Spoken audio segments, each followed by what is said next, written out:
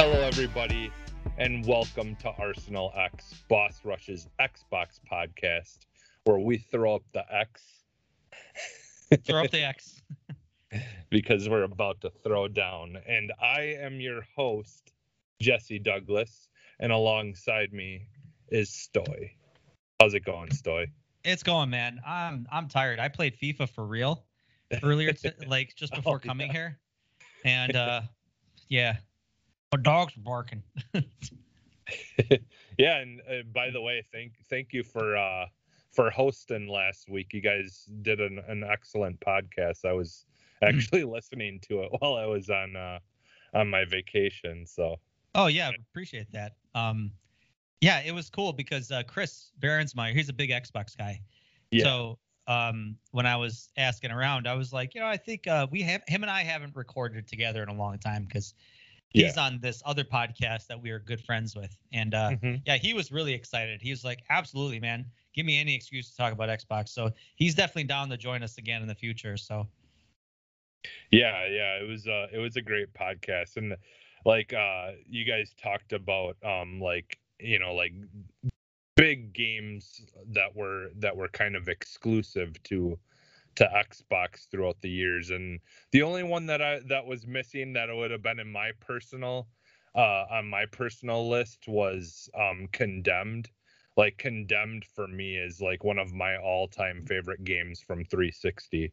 yeah, Like like that, like as far as horror games go, like that one even more so, honestly, than the Resident Evil games. There was a lot of jump scare moments when I played that the first time that actually got me, just because you like see people, like a shadow of someone running past a doorway down the hall, and you're just like, oh crap, and you just it was such a great game. listen, I'm gonna forgive you for your statement just now to say that it's better than Resident Evil.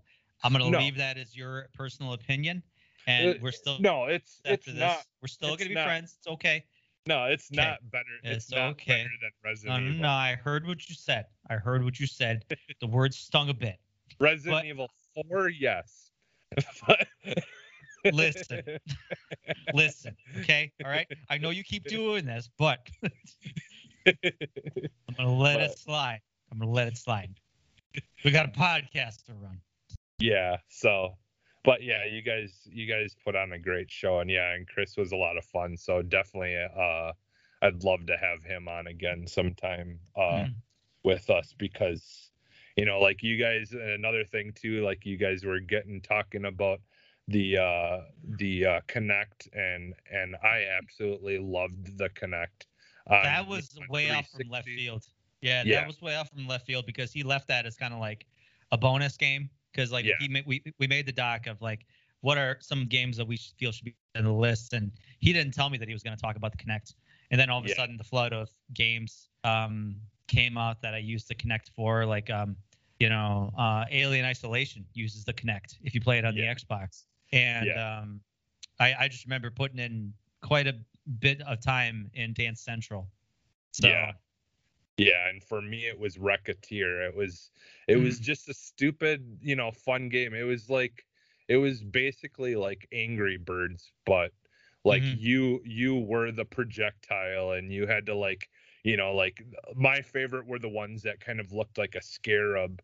It was like a rock that had wings, and then you had to tilt your arms like an airplane, and kind of fly it to Yep. where you needed to go, and like it was so much fun though. It was just such an easy basic game, but it was just so much fun. And I was bummed, like when Connect got kind of disconnected. Mhm. Like it just like discontinued, whatever. And yeah, because I was hoping that we would get Racketeers as a backwards compatible game, on the Xbox One, but yeah, we never did. So yeah, but All right, yeah, but it was a great episode, and yeah, we'll definitely have to plan some future stuff with Oh yeah. Chris. So Oh yeah, for sure. So he's yeah. he's totally down. But yeah, it was a good fun episode because we referenced this IGN video where we talked about some of the top franchises and top exclusives for the Xbox. So that was a really cool trip down memory lane, and we both shared our love for Quantum Theory. Yes. That yes. was a severely underrated game. Yeah. I know it came out and it was kind of it was different game, and Yeah. I know it kind of like it got good reviews, but it wasn't like, I think it was in development for so long that I think a lot of people forgot about it. So it really got kind of like an unfair shake, but I love the hell out of that game. Loved it. Yeah. Yeah. I mean, I think a lot of the negativity that came from like user review was just like that final boss battle in Quantum Break just really wasn't it, like it could have been better, like, but I personally didn't have a problem with it, like I mean there was some difficulty to it, and it was kind of hard to figure out where you needed to stand or whatever so you didn't get hit Yeah, for sure. at I certain remember that, times. yeah. But, And this is the interesting thing about this is that I forget where I read the statistic, and I imagine it's probably different now, but when you compare sales to how many people actually beat the game, 30% of people actually fully see a game to full completion. Yeah. And that is a reason why you see a lot of these games come out that the endings are unsatisfactory, or the end just ends abruptly, to where they don't put in a lot of time and effort and development into making a good solid ending because they know the majority of their player base isn't going to finish the game. So why spend like hours and hours and hours and weeks and months developing this ending that most of your players aren't going to see? And it was kind of baffling. And I'm one of those too. I got a stack of games that I haven't even beaten, Oh yeah.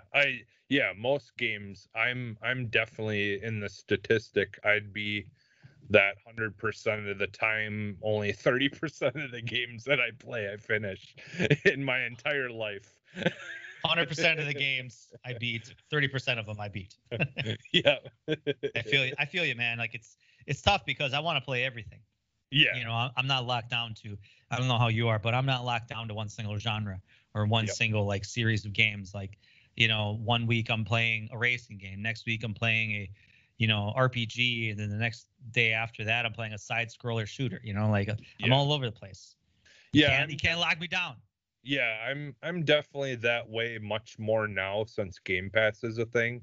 Oh yeah. I've been able to try more things because I just my budget doesn't allow me to just buy everything that I think looks good, so like I ultimately there's a handful of games that come out throughout the year that I will actually purchase outright. Yeah. Or one game that I'm glad came out on Game Pass was friggin' Dungeons and Dragons. Oh man, if I'd have spent $60 in that game, I would have been so mad. yeah. You and a lot of people. Yeah, I think that saved a Dark lot Alliance, of people. That was it. That was that. Yeah. Yeah. So thank you, Game Pass. You saved me money on that. Yeah. Oof. Yeah. I don't know if they fixed that game or not, but yeah, I don't know. I know they fixed what's it called, the one that was just recently added to Game Pass, the steampunk one. Oh, Ascent. Yeah, Ascent. No. Yeah, I know they got a patch. No. Oh, no. It still didn't fix it. The Windows version did, because apparently they had ray tracing issues and graphical issues. So actually the PC version got, I think, had the most bugs actually. So, but the developers did say they are aware of a lot of the kind of little bugs, and I'll talk more about that as I, when I get to the games we've been playing section. But here I'll do some housekeeping, and then we'll get right into that, what we've been playing. Podcast to run. Let's go. Yeah. All right. So make sure you go to our website, bossrushnetwork.com. we have a bunch of other podcasts there that we that are friends of the show that we're out there hosting. You, Stoy, you're the host of the EXP cast. Definitely go check out that. Console Gaming Crew. Sorry guys, I don't know how I missed putting your podcasts on my housekeeping. Definitely go check them out. Like, I've been loving they've been doing episodes where they go back to old consoles, and then the whole episode they kind of break down like the news and like information and like things about those old consoles. Like, it's been a lot of fun. I've been enjoying those episodes a lot. I was gonna say, were they the ones that have been doing a lot of streaming lately? Like, I think they've been streaming Alpha Protocol lately.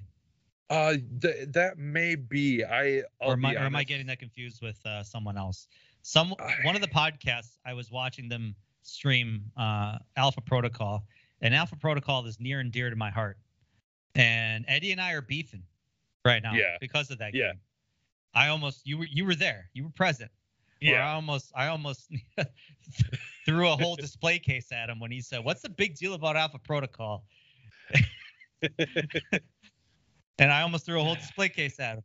Eddie, we're still friends, but still. Yeah. I mean, hey, we all have our things that we love that others don't get. Ed's is Okami.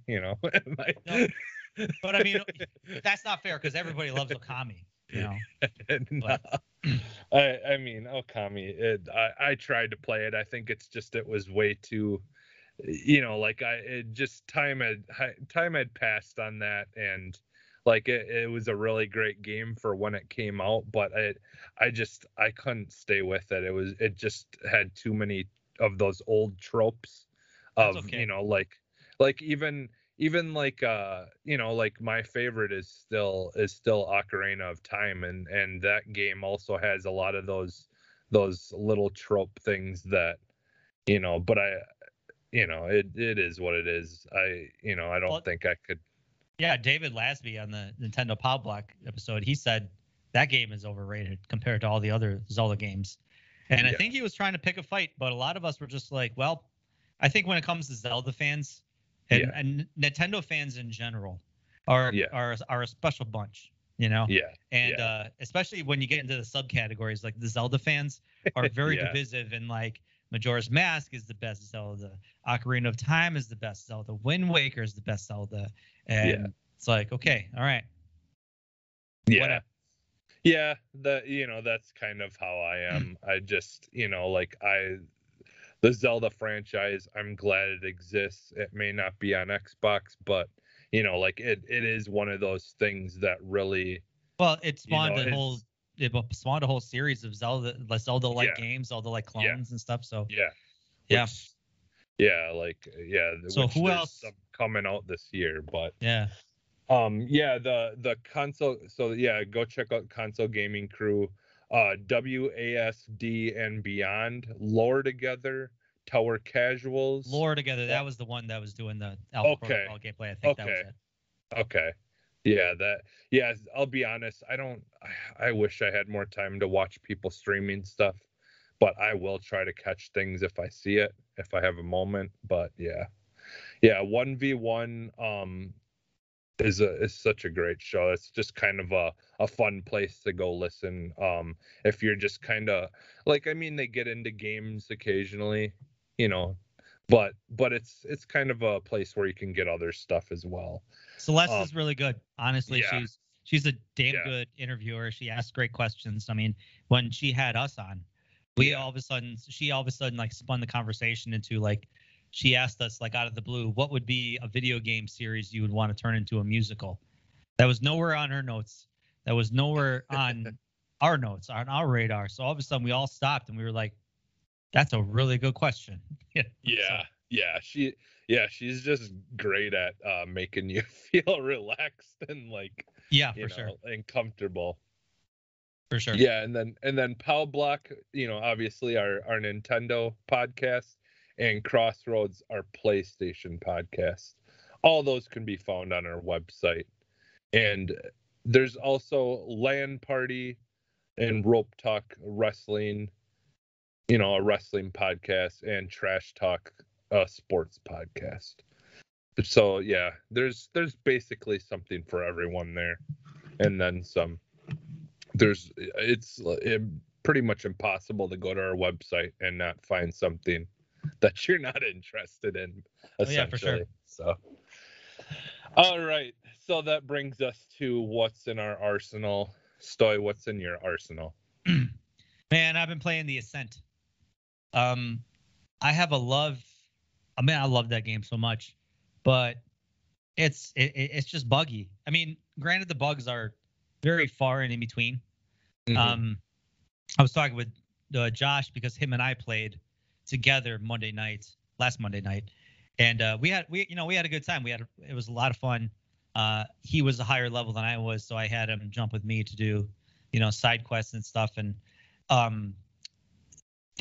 he actually talked to me about it. He's like, "This isn't a game I would peg you to play," and I said, "Typically, I don't. I mean, these kind of like over the top Diablo. I mean, this is like Diablo meets Cyberpunk.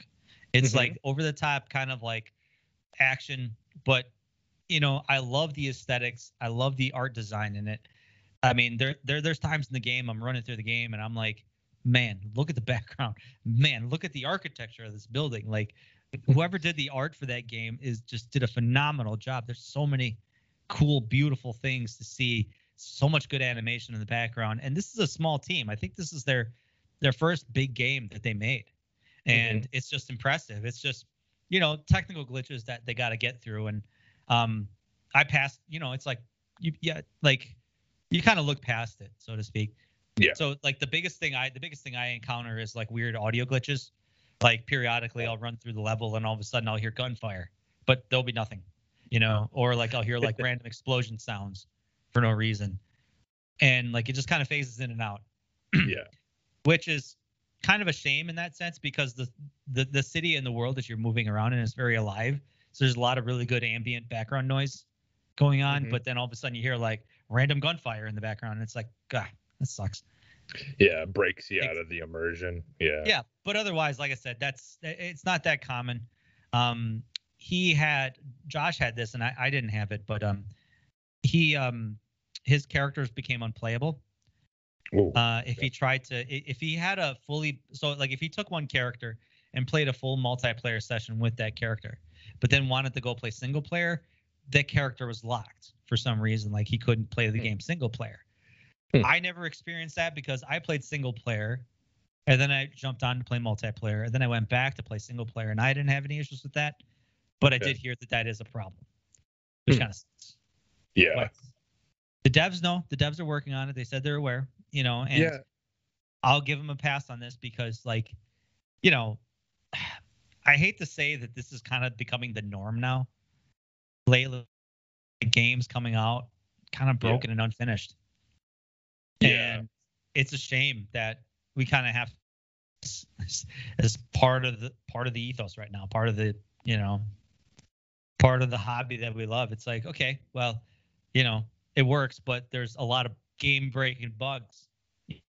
That breaks the game. And Josh isn't playing it until they fix it, which sucks. Like that's what I did with Cyberpunk. I got through as much as I could before I was like, you know what, I'm just gonna wait until they patch this. And I'm sitting around waiting. So yeah, I'll be honest. So when it comes to Cyberpunk, I think I only played like the first 10-15 minutes of that game, and I haven't touched it yet. And I'm almost tempted because like at this point I don't know if I care anymore if I play that game or not, because like I'm almost tempted to take advantage of the return policy that's still going on through Xbox. They're still offering refunds for it, and I really haven't. Really? Is that still going? Yeah, I believe so. Okay. I believe so. I think that was something that's in the one of the no, what the hell is it called? It's like the Xbox Insider thing or something or other. there's somewhere on my Xbox, I remember going into like a menu thing, and it listed, it said, if you're still thinking about getting a refund for Cyberpunk 2077, and it gave a date for how long yet, and I want to say it was like until later this year yet. Well, yeah, Steam has that kind of similar feature, because like if you play more than 2 hours of a game, obviously it's null and void, the refund. So obviously since you play like 10, 15 minutes of it, obviously I think they track that. Yeah. So. Yeah. But I mean, it, like this game though, the Ascent, I really want to play it. And I've been hearing like great things. I've also heard that yes, there is a lot of issues and stuff, but people, like, for the most part, people are seeming to enjoy it, like you. And that's the weird thing. Like, don't get me wrong, like 80% of the game is fantastic. It is a phenomenal game. Like I said, it just, and like for me, I haven't experienced those like crazy big glitches, but the glitches I still have doesn't take me out of the game. Like I will still play it. I will still have a lot of fun with it. I'll still, like I said, getting good experiences out of it. The one big thing I like about that game is that every character in the game has a personality, has a voice, has a kind of like a character and a style. And I think that's the last thing I kind of really wanted to say about it, is just, the world is alive. There's so much going on in that game, and the characters that you encounter all have like, they're kind of like their personality. They're not like cookie cutter A character gives you a mission, cookie cutter B, go to cookie cutter B character who gives you another mission, stuff like that. Like these are people with personalities and like slang terms, and the writers did a really good job, and the voice actors too. So and this, just to kind of finish it up on that game, I believe that's one of them that's only got like 10 developers, right? Like 10 people are working on that game. So sure. Like, right, there too is like I'm willing to give them kind of a pass, because you don't have nearly as many people to kind of bounce things off of, like, a lot of these games, once you get it out to, unfortunately, once you get it out and then people can kind of give their feedback, then they know where to focus their time on fixing things. But until that happens, unfortunately, it's a lot harder to find those problems ahead of time. So when you're dealing with that small of a team, so. But like I think we could see, honestly, that could be a whole topic on the show, like sometime, like just talking about those kind of things, and and whether we need to see more people, like small developers like that, taking advantage of getting the early, like the early stuff like they do on PC, where you can, play the early versions of those games, and they kind of are working on it, and then as it finishes, releasing the full version. That's that's kind of a interesting thing about it, because a lot of people don't want to waste the money to play a game that's broken and become a tester. You may get a small contingent of people that do that. I did that once. Actually, when House Marquee, they were supposed to be developing a game. This was before Returnal even came into the forefront, and I paid $20 to play this game and be a tester for this game. Early access, like super secretive, like I had to sign a non-disclosure agreement, but I had to pay $20 to play this game that was a giant broken mess.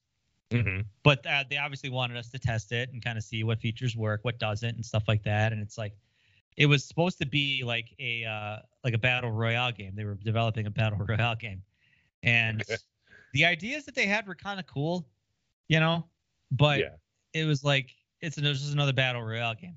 Like, I'm glad they didn't finish it. I'm glad they moved on to something else. But that's kind of a hard sell for people, and I don't think like I said, some people would probably love the opportunity. Others, like I said, like we were just talking earlier today, we don't have a lot of time playing games these days. Like, do I want to spend an hour or two playing a broken game and testing it, or do I want to play something finished? And to follow up with the developer is a Neon Giant. They're based out of Sweden, and they have 11 people. Yes. The fact that 11 people made this game. Yeah. I mean, give them props. Give them props. I mean, that's why it's like, I mean, if it was like a big AAA developer with like hundreds of people involved, CD Projekt Red, you know, you like that would be one thing, you know, a big developer putting out a broken game, that's one thing. But obviously a small developer putting out kind of a broken game, it's like, yeah, you're obviously they know what they're doing. So yeah, and it wasn't as broken as the other game. Yeah. So all right, is there anything else you've been playing? F1 2021. Yes. It's scratching my racing itch because I'm not getting a racing simulator game this year because Forza Motorsport is not coming out this year.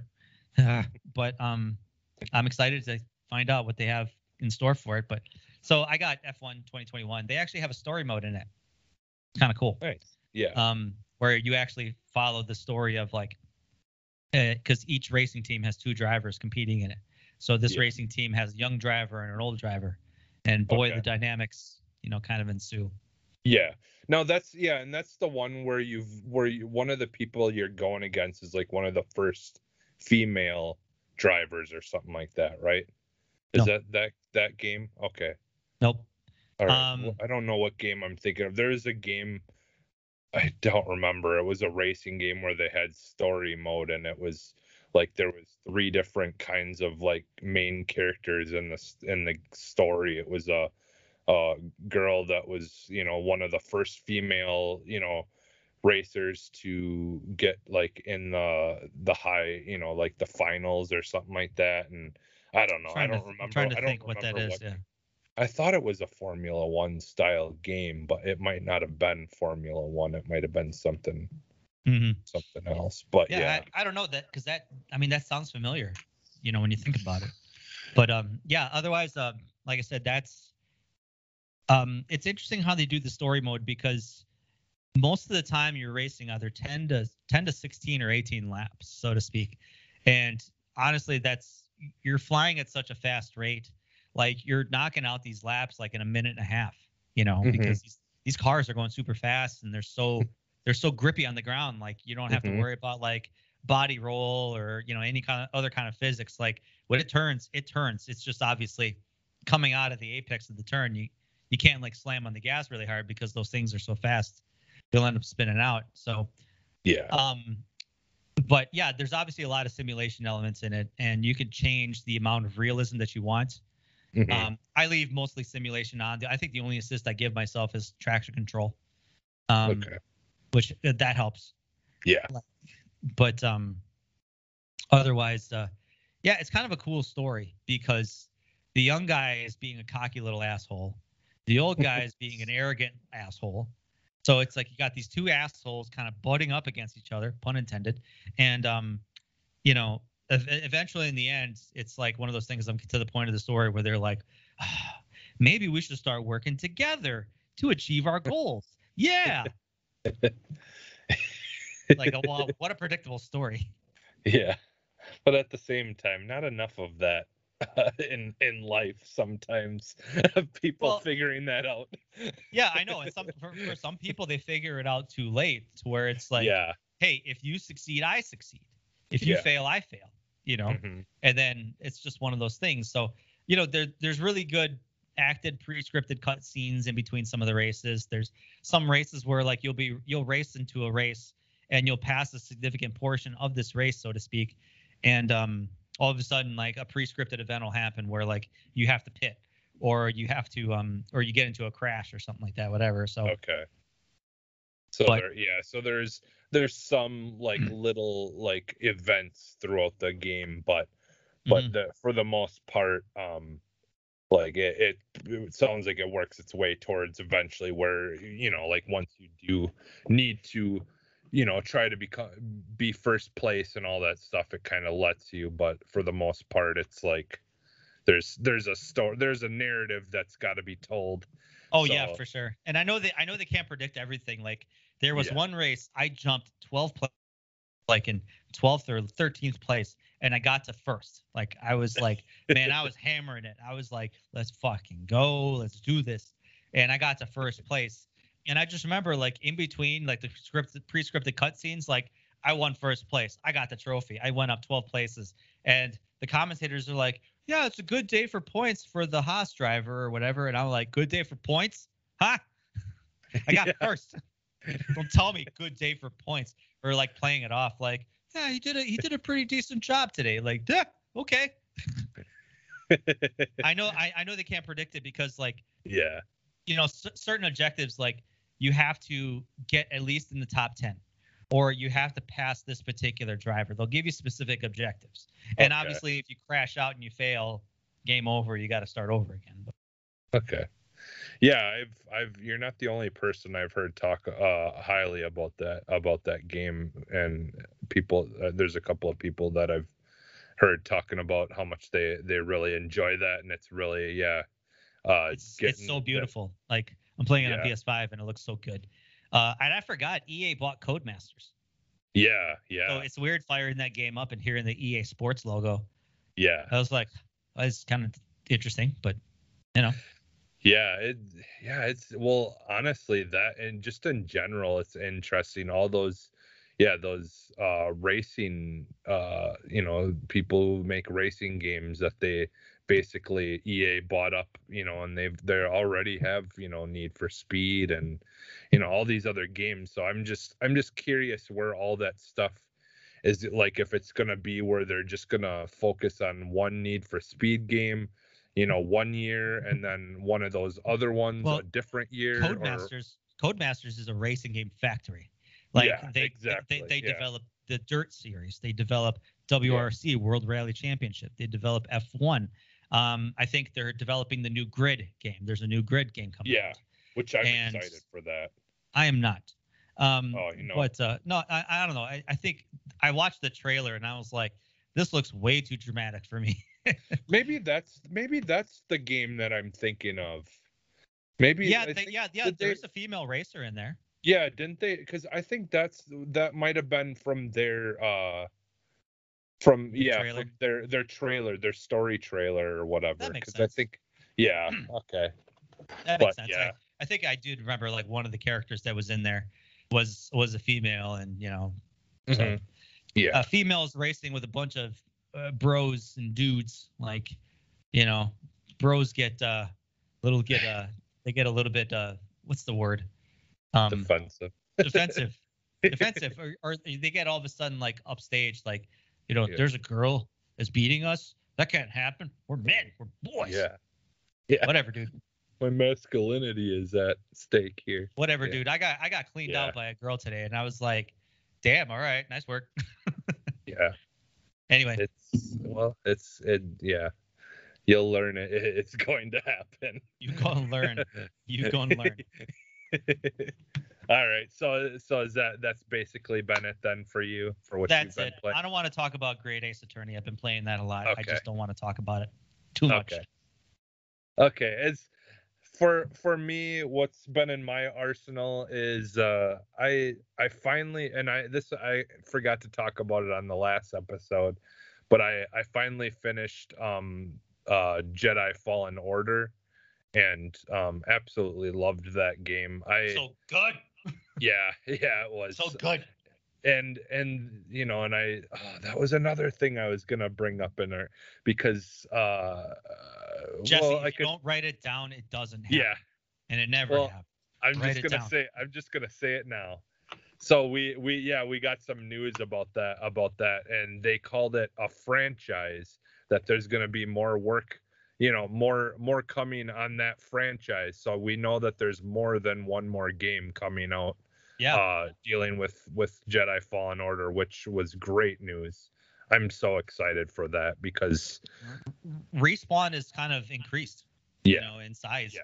Because they developed a VR game just recently. They developed Medal of Honor, and obviously they've got a big team working on Apex Legends, and I think they have a little bit of laterality that they can dedicate a lot of people to working on the next Jedi Fallen Order. So. Yeah, I was so excited when I heard that news. That still kind of waiting on a Titanfall 3, but I don't think we're gonna get that for a while, which makes me sad. Yeah, well, and like, I love what I've played of like of what's Apex. But my only problem is I like to have a solo mode where I can just go in there by myself and just kind of get used to everything. And then that way, if I want to play with a squad, I know that I can like hold my own. But I go in there, playing with a squad, and I'm just definitely the weakest link because I just do not get enough practice with that game. And yeah, I don't know. Because I really want to love that game, but I just wish they would put a solo mode in there for me. Well, quoting Homer Simpson, if you try your best and you fail miserably, never try. My philosophy.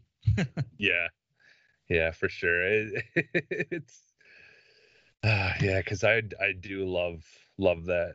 I do love Apex, but yeah, it's just hard for me because I don't have. Go back to Jedi Fallen Order.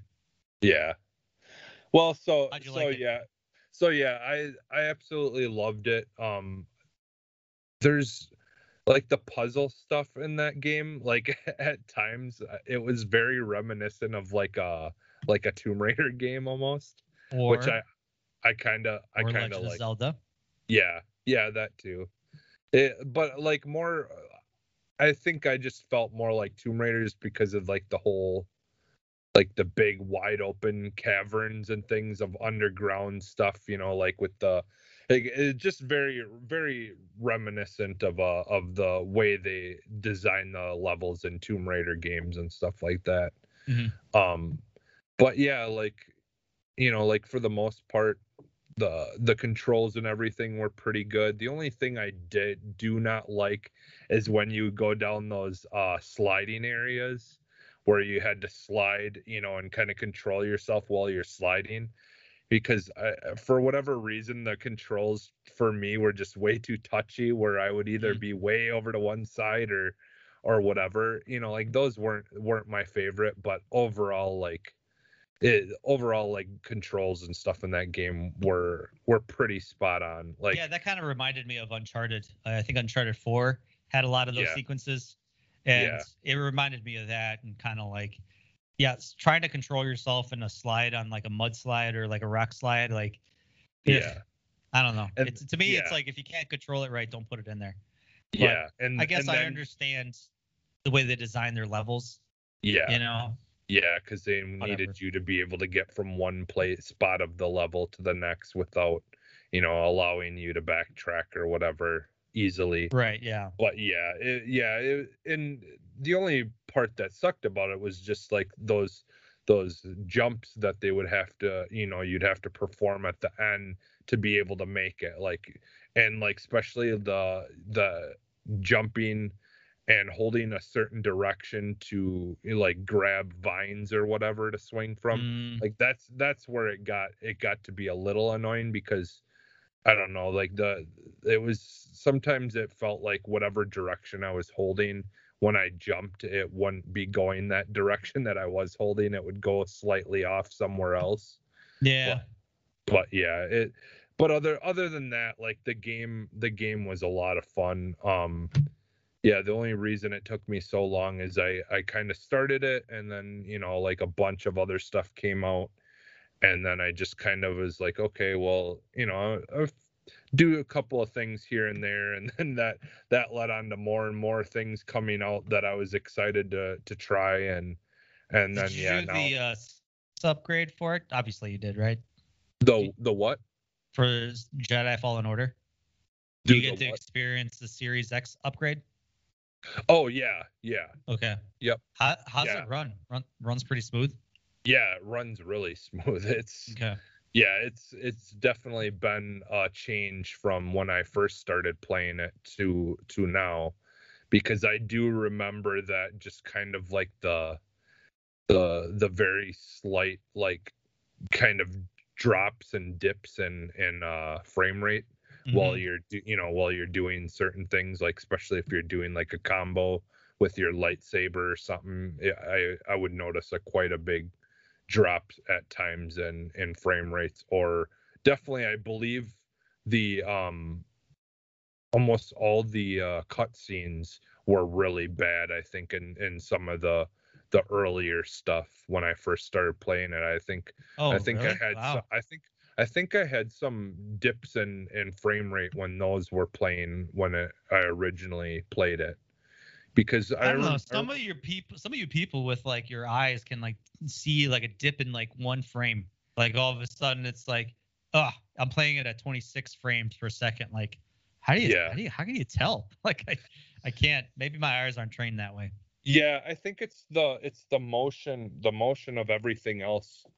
Like, because like you'll notice like when you're jumping, like where it's like it's almost in slow motion for a second. Like, I don't know. I I don't don't know, think it's that. hard I to don't know if that's a explain. frame rate. I just think it's. I know what you're thinking, and I think that's just the jump animation that they developed and put in to the game. Yeah. I don't know if Yeah. that's a frame rate issue. I Well, know like in certain combat sequences, like the frame rates would dip, especially if there's a lot of enemies on the screen. But I think that's par for the course for any game. yeah. But I heard that's been all since eliminated with the new updates. Yeah. Well, and mind you, like a lot of what I experienced was like literally when it like pretty early on when it came out. I think they were still in the process of doing patches and stuff. When I first started getting into it. Yeah. But yeah, but otherwise, yeah, like I enjoyed it. I loved the kind of like how everything ended and stuff, like with the with the thought that there was probably going to be another one anyways. But like, yeah, and like the characters were really great, and like there's some really great like points in the story where like just if you're a fan of Star Wars, like fun areas and and characters that you're familiar with and whatever, or storylines and things like that. So I'm gonna spoil it here. So be forewarned. Okay. But when Darth Vader enters the scene, bro. Yeah. Like that was epic. Like, yeah. And all of a sudden it's like, fight Darth Vader. Like, no, I don't want to fight Darth Vader. I turn off the game right now. Yeah. But and for of course, naturally, like you can't win against him. But like he had such a brief moment. But I just love how they, Darth Vader is probably one of the more terrifying, if not the most terrifying villain in the Star Wars universe. So the fact that when they introduced him and they made him, I mean, Darth Vader is like the most powerful Jedi in the whole universe. And I really feel sometimes the earlier movies didn't do him justice. We got one bit of his power at the end of Rogue One. Yeah. Which I think was my favorite scene with him out of anything. But that one was another one where all of a sudden he just like the sound effects, the drop onto the floor, just man. Yeah. I was like, I don't want to fight him. It's on record. Rogue One is actually my personal favorite Star Wars movie, just in general, period. Like I just like, like they just did such a good job of really showing us how crucial that battle was. That was just a talking point in the movies. Like it really it barely registered a blip on the radar. And we got to see just how big of a deal that was, and like all those people that basically sacrificed their life to give any kind of option to be able to win the battle in the future, so and like you said, that moment of Darth Vader in that movie like did way more for his character, I feel like, than any of those original movies. Like you really got to see just what a badass he was. Yeah, and how powerful he was. Obviously, in episode 3, we got to see how much of a whiny little baby he was. But we didn't really get to fully see the transformation into him becoming that until we got to see that in Rogue One, obviously. But what else have you been playing? So otherwise, I've also been playing a lot of the flight simulator. So okay, so I went so my vacation, I went to Upper Michigan. I went to Mackinac Island. I went to Mackinac City, went over the Mackinac Bridge, all that stuff in Upper Michigan. And so like before I left for my vacation, I actually hopped on Flight Simulator and I flew over that area just to kind of see how it was all set up and stuff. And it was funny. So I had never been there before, right? So I went, did the whole Flight Simulator thing, flew over the area of where we were going to be staying. And like one of the things I remember is these big wind turbines that were on in Mackinac City. And so flash forward to when I went on my vacation, we were driving over that bridge and I'm like, oh, there's those wind turbines that I seen. Honey, I saw this in a video game I played. That's essentially how it happened. And that's when your wife knew that this was all a mistake. But yeah, it was funny. So like, yeah, it was just kind of cool seeing how cool. Realistic it was though. Like a lot of those landmarks and those things that I seen on the game, I actually seen in real life later. It's crazy how detailed those areas get without being exact, like it's kind of what's actually there, but not really. Mm-hmm. But they do a good job of it. And I flew over like by where I live and stuff too, and that's the same. It's pretty close to reality. But yeah, so I've been enjoying that. I haven't done a whole lot with it. I'm just kind of trying to do the training stuff because I've turned off all assistance except for I think they're like just some kind of like I think they got something like with the voice stuff, assistance of some sort. Like I think of them telling you like certain things. I don't quite know what it does, but as far as like actually not flying following the plane, you. yeah. But as far as actually flying the plane, like there is no assistance at all unless I put like autopilot on, right? Mm-hmm. So one question I want to ask. So like say for example, you decide you want to fly from Chicago to Japan.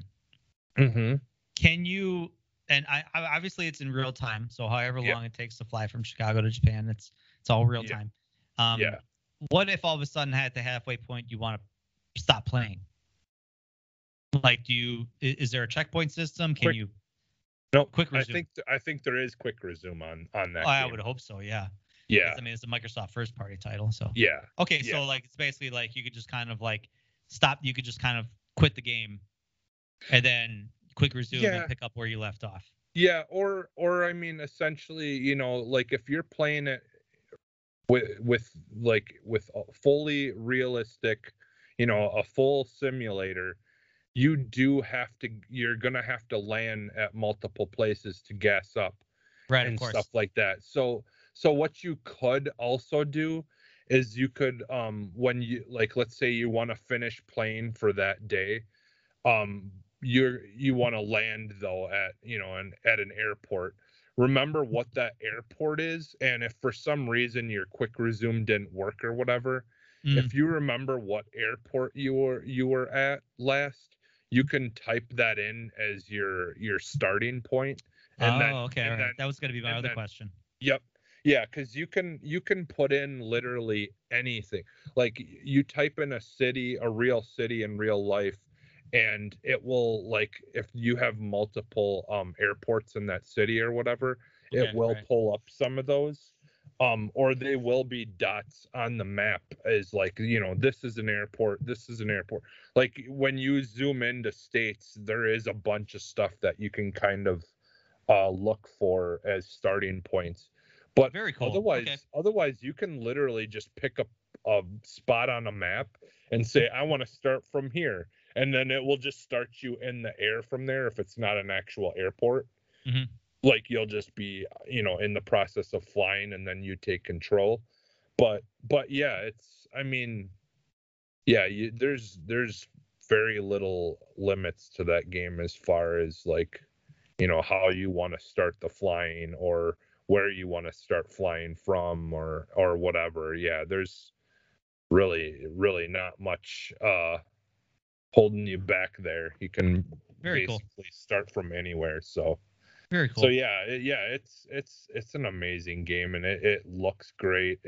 Like when you're playing with headphones, like you can hear the, like the sound of the wind, like on the side of the airplane and stuff like that. That's And cool. it's very, very, very relaxing. Like just hearing that wind, like slowly, like kind of in the background, and the, like the shifting of the plane and the shaking of it when you hit wind and stuff. It's Yeah, Chris so was talking about realistic. that last week, where he says it's probably one of the most relaxing games he's ever played. Yeah, it definitely is. I mean, one of these days I'm gonna check it out. I'm gonna download it. So yeah, it's definitely worth it. And then the last thing that I've been playing, and like I think to this day I can safely say it is my game so far, my game of the year. Now there's a lot to come out yet here, but Death's Door has just been like just so much fun. And I'm on the last boss of that game. I literally just got to go face him, and then I think there's a couple few things that I can do at the end for collectibles, because I do want to try to 100% that game. But yeah, I basically have to go against the final boss, and then the majority of the story then should be done. Um, it's just, I love the characters in that game. They do a really good job of the, like, the humor slash like wittiness of characters, very similar to what Zelda has done, over the years, where they have the goofy character that will be like very energetic or over the top and that's like does every Zelda something. character. Yep. Yeah, that's over the top and then does something really, like whatever, and then accidentally gets hurt, or or something like that. And like those, but they do that kind of stuff like what Zelda does, and they did it like really, really well. Like on, like, the character building in general is like top of the line in my opinion. Like like they just absolutely hit the nail on the head as far as like creating characters that you care about and that are entertaining, and just like the little crow character that you play as is just so adorable. And like, like it's funny just seeing this little crow walking around with this big massive like Zelda sword on his back. And just like, yeah, it's just such a good game. And like the only thing that is difficult about it is there is no map. Like there's no map at all. So like you just kind of, it's like old school, like at times can be like the water dungeon from Ocarina of Time, where you're just like, okay, where the You're heck, backtracking a lot. where you're like, where the heck was that area? Mm-hmm. And like, yeah, so that part can kind of suck at times, but honestly I just enjoy the maps or the world, and like the levels and the areas so much that I honestly don't care if I'm going back and backtracking, because a lot of the upgrade system is also based on souls. So like you got to trap, like you collect every character you kill, you collect a soul, and then that's also your like your what you use to pay for your upgrades or whatever. So like, theoretically you're going to want to do a lot of backtracking and going through areas and killing people over and over again if you really want to upgrade everything to 100%. Now you don't really have to. And like the major upgrades, like amount of health and amount of stamina, those are upgraded in a different way. There's these shrine things that you got to find, and for it's like heart pieces in Zelda.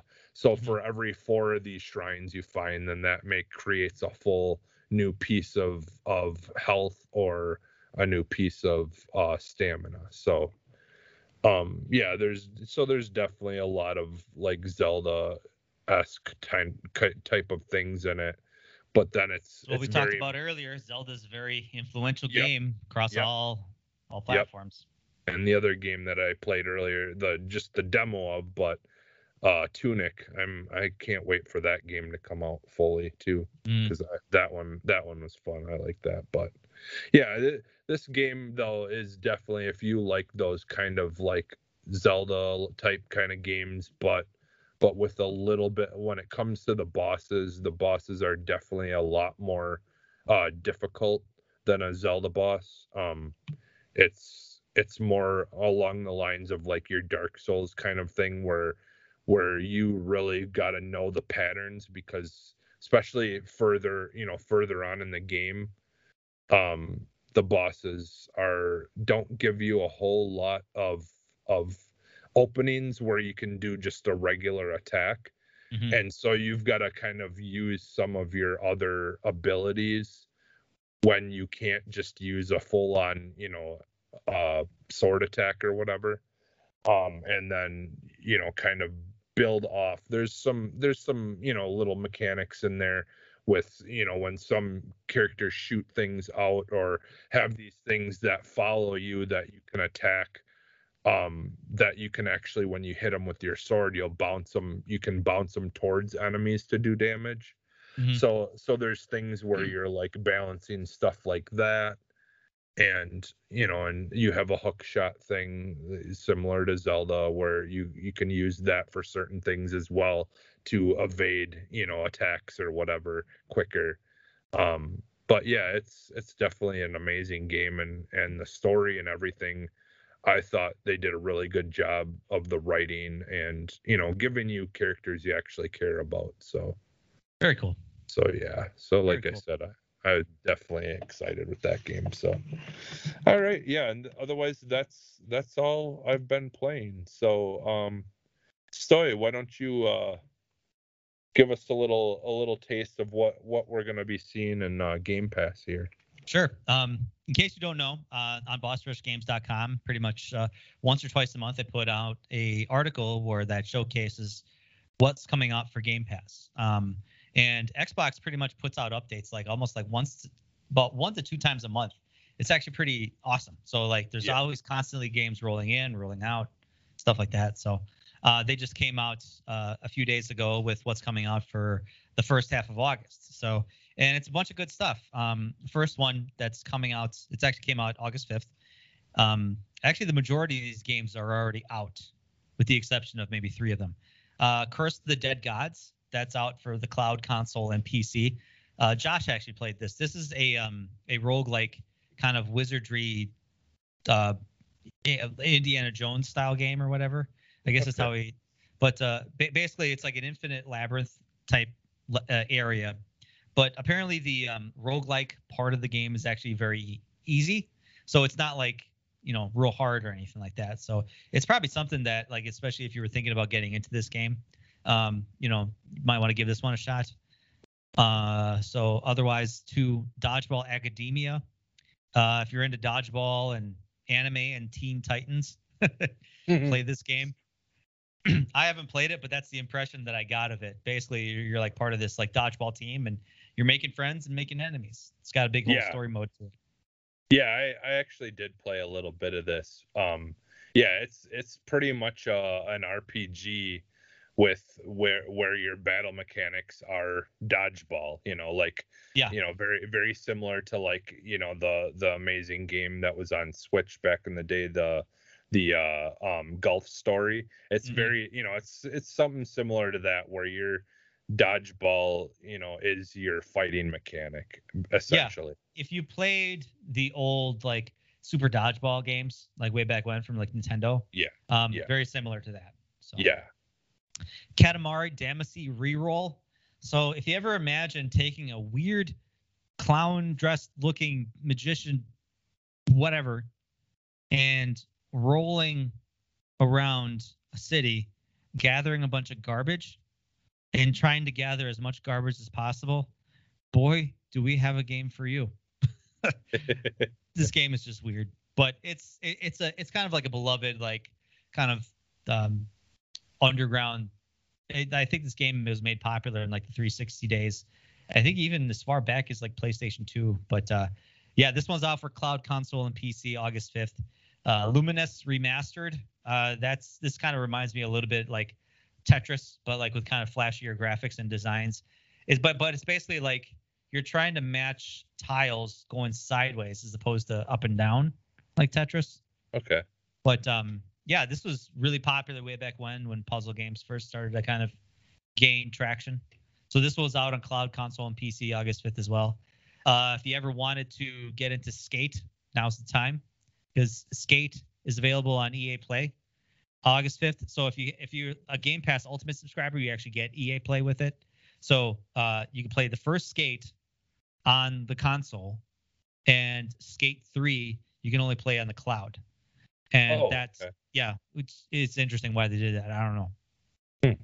So Starmancer is coming out August 5th. This is a game preview. So kind of like what you were talking about with like, it's a little bit of a beta mode. So basically it's like it's like a survival zombie shooter type game. So basically you're building spaceports, secret laboratories, and incubators for eggs that you gather in this science fiction roguelike game or whatever.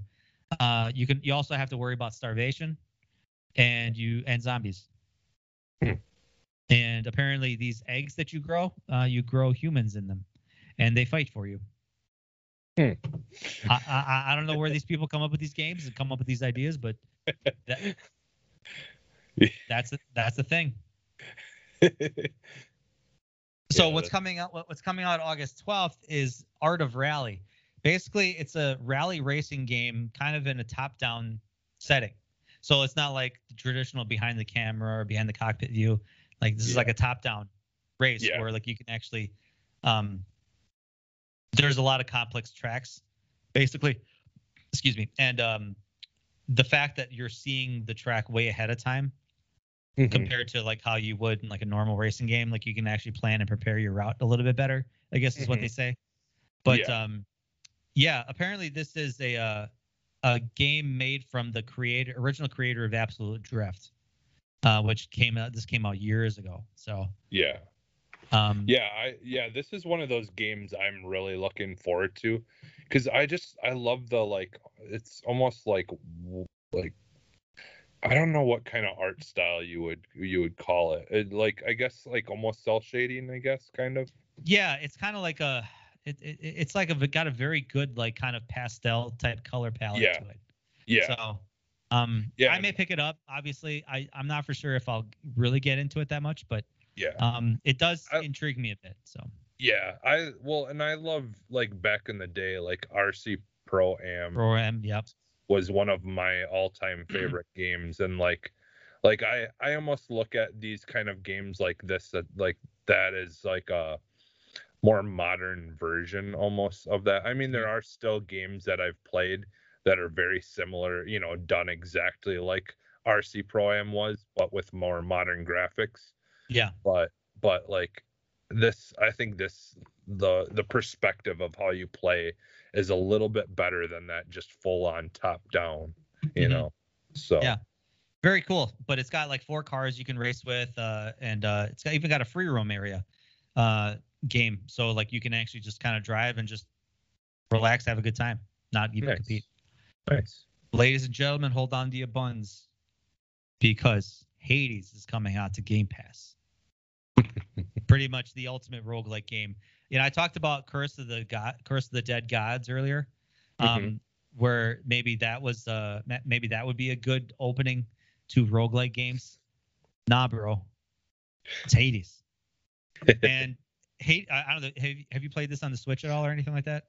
No, I didn't. Yeah, But because this game came out exclusively for the Switch and the PC, and actually this week it's going to be coming out for PlayStation 5, PlayStation 4, and all the Xbox systems. So and you have played it then. You have yes. played it then. Yes. So like I'm not against playing rogue games. I hate roguelike games. Hate them. See, I think the mechanic of dying in a game is anti what game should be. Yeah. The objective is to survive, but this game Hades is literally revolving around you dying, and every time you die you get a boost, or you get more powerful the more times you die. So it's like, it doesn't make sense to me in my gamer brain.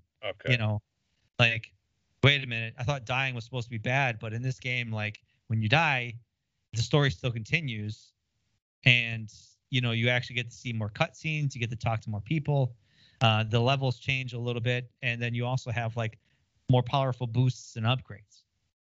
So it's like, dying, it's not like you die and you lose all your shit like some games.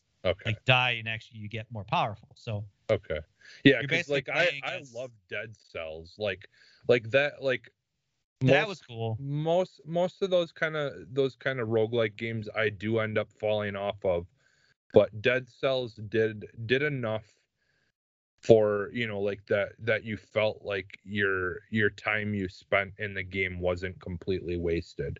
Yeah, for sure. Yeah, and as long as like it sounds like you're saying is it's definitely how it works with this game, that your time is not wasted. Mm-hmm. Like, I could probably see me sticking with, like, if I do end up trying this out, I probably would stick with it. Oh yeah, for sure. You could actually beat this game in 35 minutes. Okay. Like, I mean, if you had it dialed down, you know, really good, like, you could feasibly beat this game in a half hour. I have not beaten the game yet, but I've gotten pretty far. It's still on my radar. I do want to get back into it, and I think this will probably help, you know, jump into it. So, but yeah, you're basically playing as Zagreus, the son of Hades, and you're trying to get out of hell. You know. Okay. You want to kind of escape and wield these magic powers, because like you get actually other Greek gods trying to help you in this process, because Hades is kind of a dick, and he's like being a dad where he's like, nah man, you can't go outside, but dad, no, stay at home. So you're playing an angsty teen trying to live. So nice. But yeah, and otherwise Microsoft Solitaire collection. Really? PC. Oh, okay, for PC. This comes out August 17th, so it comes out next week. Okay. Yeah, I mean, I'm not against playing some good Solitaire every once in a while. But I have it on my phone at this point. If I want to play Solitaire, I just pull up my phone. Yeah, I suppose, yeah. Otherwise, what's leaving? By the time you hear this will already be gone. Grand Theft Auto 5 will be leaving, so you're going to have to buy it like a chump. Otherwise, on August 15th, Ape Out, Crossing Souls, Darksiders Genesis, Don't Starve, Final Fantasy VII, and Train Sim World 2020 will be leaving the service on August 15th. So now, but did they get rid of GTA 5 because the series, the PS5 and Series X version is coming out soon, so maybe they might put it back in eventually, once those upgrades have come out. This is the second time it's actually been on Game Pass, so it's I think so. Like, I wouldn't be surprised if they actually released it again, just to get more interest into the. So, but like, it's kind of interesting how Final Fantasy VII did it, where like if you got the PlayStation Plus version, you were not eligible for the free upgrade that you were supposed to get if you bought the game. So I imagine they're gonna run into that. Yeah. So we shall see. Yeah. But yeah, that's the Game Pass news coming at you. So I think Hades is going to be the big one, and for you guys hammering for Skate to come back, developers are working on it. EA's working on it, but this is something that'll kind of wet your whistle a little bit. So playing Skate again. Yeah, for sure. All right. Yeah, we don't have a whole lot of AX news, but I just had two things that I kind of, and the first one I There's more to this than what I have here, but anyways, .emu wants to make games based on Terminator, Conan, and other nostalgic action franchises. Now, this is from an article that I found on IGN. So if you're not familiar with .emu, they're the ones right now that are working on that new Turtles, Teenage Mutant Ninja Turtles side-scrolling beat 'em up game. They also did Streets of Rage. Yes, and Streets probably of Rage. The best side-scrolling action beat 'em up game to come out in years. Yeah. They did the Streets of Rage, 4, and so they wanna try to tackle some of these old school franchises, that back in the day when we would get a game for them on NES or whatever, or Super Nintendo. They're usually pretty crappy. They were just like, it was like a name. RoboCop versus Terminator was actually pretty solid. I do remember that. Yeah. For Super Nintendo. That was pretty decent. Yeah, I mean, not saying all of them were bad. Like, like the Disney classic collection, like all those Disney games and stuff. Like some of them that were based on the movies, like Lion King still is one of my favorite games based on a Disney movie. I'm sorry you feel that way. Yes, I loved that game. I did not like it. I was more. Yeah, I know. I think I was more into Aladdin, obviously. Yeah. But I mean, yeah, there were a lot of great ones, and like I loved the Terminator, the shooter game that was in the arcade, like where you had like that. Yeah. That was stationary gun. Fun. Yeah. Yeah, I didn't realize this, but apparently, last week they were actually just acquired by Focused Home Interactive. Yep. So now that they have a big publisher backing them, this may be something more of a dream. It's just obviously trying to get the licenses, which may cost more money than they think, especially franchises that are probably still around. I know they mentioned it'd be cool to do an Indiana Jones game, but I highly doubt they have the money for that. Yeah. Well, and like I think, and like I know it's kind of hard to picture really any of this, but I mean, like it sounds like they want to make these games more like a retro style game. So like not your full on like what the Indiana Jones game that's coming out possibly within the next couple of years or whatever from Xbox's machine games. Yeah. Yeah. But they want to do. They got that from that Bethesda deal, so. Yeah. But they wanna kind of do more of your retro style, like, and Super Nintendo style games and stuff like that, versions of these, kind of like what they're continuing, like we said with the Teenage Mutant Ninja Turtles game and so they're working on Metal Slug too. I mean, a little bit different type of game. I think it's more going to be like a tactic style game, but I saw a preview of that earlier this year, and I was like, wow, that's actually pretty slick.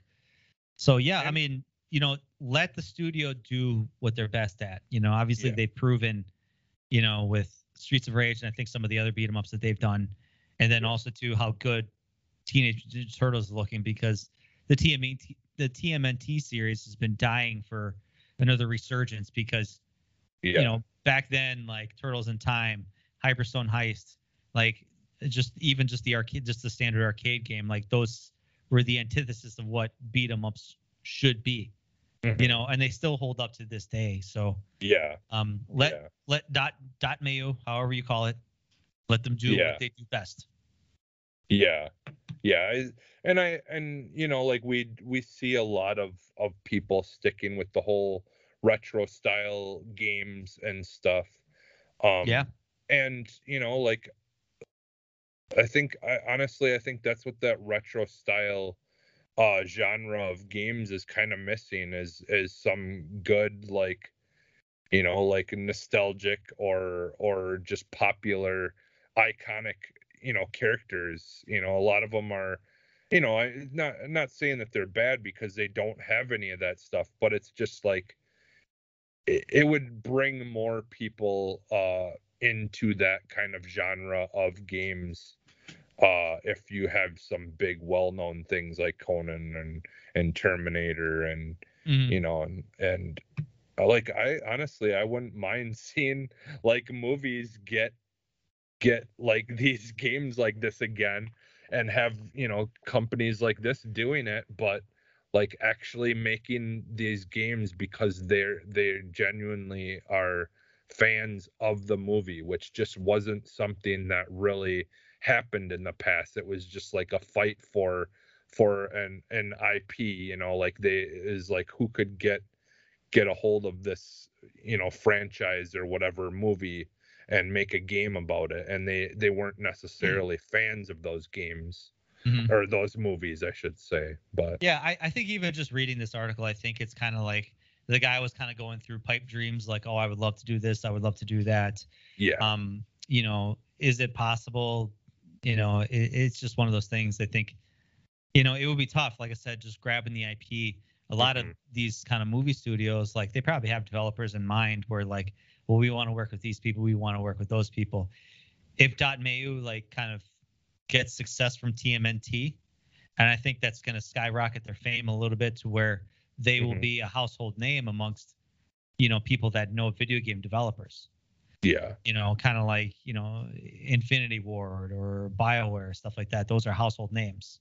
Yeah. Yeah. So I would love to see them do it. Although I don't know, my it's one of those things. I highly doubt they'd get as many big franchises that they'd probably want. Yeah. Well, Fun to and dream.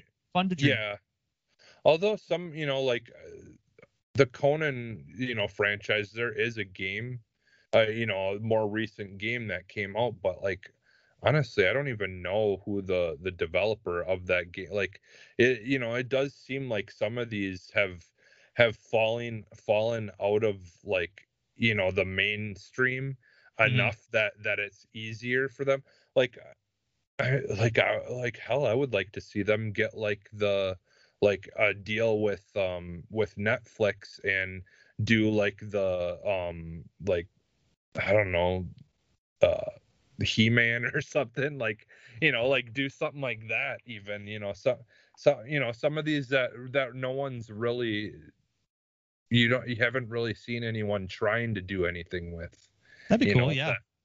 that like it, because I mean there's a lot of franchises that are from the 80s that are coming back, and there's no talk or any sight, at least in the near future, of anyone trying to do anything with them yet, so Right. I Well, don't know. it's just a matter of, like I said, a big enough franchise that it's going to sell. Yeah. Is Conan a very Yeah. well-known franchise? I mean, not maybe compared to something like, Stranger Things or even Yeah. Ninja Turtles, So, Yeah. Yeah. you have a small subgroup that'll probably get into something like Conan or something like Terminator, but yeah. So, honestly, like I said, if this is something that they can do, have at it. I mean, have some fun with it. Yeah. So, Yeah. All right, so the next thing, so like, obviously a lot has been going on lately, with the Activision Blizzard stuff. It seems like every time someone from Activision or Blizzard opens their mouth on Twitter or whatever, it's just making it worse for themselves. don't go on Um, Twitter. yeah. Well, and it's just like if you got to really just actually think about what you're saying before you say it, when you've already are like out there being focused on as a person who's a part of the problem. Like it's just, yeah, it's incredible the things that these people are saying. It's like, yeah, this is probably a good explanation as to why things are so bad over there, because you really have lost touch of how things should be ran and how things should be handled. Mm-hmm. But so yeah, the co-creator Steve, I think it's Geiner, or Gaynor. Yeah, Gaynor. Best known for his work creating indie adventure Gone Home, has stepped back from his role as creative lead on the upcoming game Open Roads, with the reports of toxic work culture. So this is from IGN. IGN had wrote a piece. So he had, kind of been outed by some of his coworkers and stuff. There are people under him or whatever that he had been mistreating, people that work there and stuff. And he essentially got in front of it and, took full responsibility and said, yes, I have done some things that have hurt people, and I think it's best that I just kind of step back and maybe just let things go without without me for right now in the forefront. That's probably good, because from what I've been reading, his leadership style sucks. Yeah. I mean, there's some people that, have great ideas but are just bad leaders. Yeah. And from what I've been reading with a lot of what people have been saying about him, he's very aggressive and very demeaning toward a lot of people.